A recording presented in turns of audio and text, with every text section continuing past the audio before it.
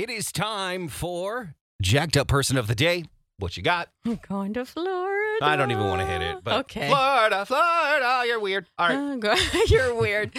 All right. In Jacksonville, police arrested a 30-year-old guy named Corey Fisher, who somehow seemed to be under the impression that he could successfully steal a fire truck. They kind of stick out.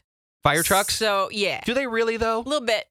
They're kind of big, and they're noisy, and they're red. That's true. So, I don't know. But the problem for Mr. Fisher is fire trucks are also expensive, which also boosts him to the status of over $500,000 theft. Oh, I forgot. They're expensive. So it's not like you stole a car. Right. Oh, $500,000 and over. Yeah, that's not good. Wow. So the truck was stolen from a Jacksonville Fire Department station, and it was He driven. lifted it from the actual station. Not like how you see him in grocery stores. Right. Just sitting idle. Yeah, 'cause- he actually had the nerve. Yeah, he had a lot of nerve. Wow. So he drove it down a busy street where he struck a street sign while he was turning north onto another busy street. Well, those aren't easy to drive, They Stace. aren't. Don't judge him. They're tough. He damages both the sign and the truck. And oh yeah, here's the best part.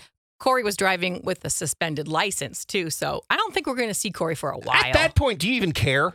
Probably Like, not. if you're the cop, you're like, suspended license? Nah, this is $500,000 truck. Yeah, big whoop. We'll see you in 8 to 10. And you know what I'm doing if I steal a fire truck? What? Trying to get all the water out with the hose, like playing with the hose, doing the sirens, doing the big ladder. Yeah, I would be playing with the come on. ladder for sure. Yeah, you don't drive it into signs. You're just boring. Yep.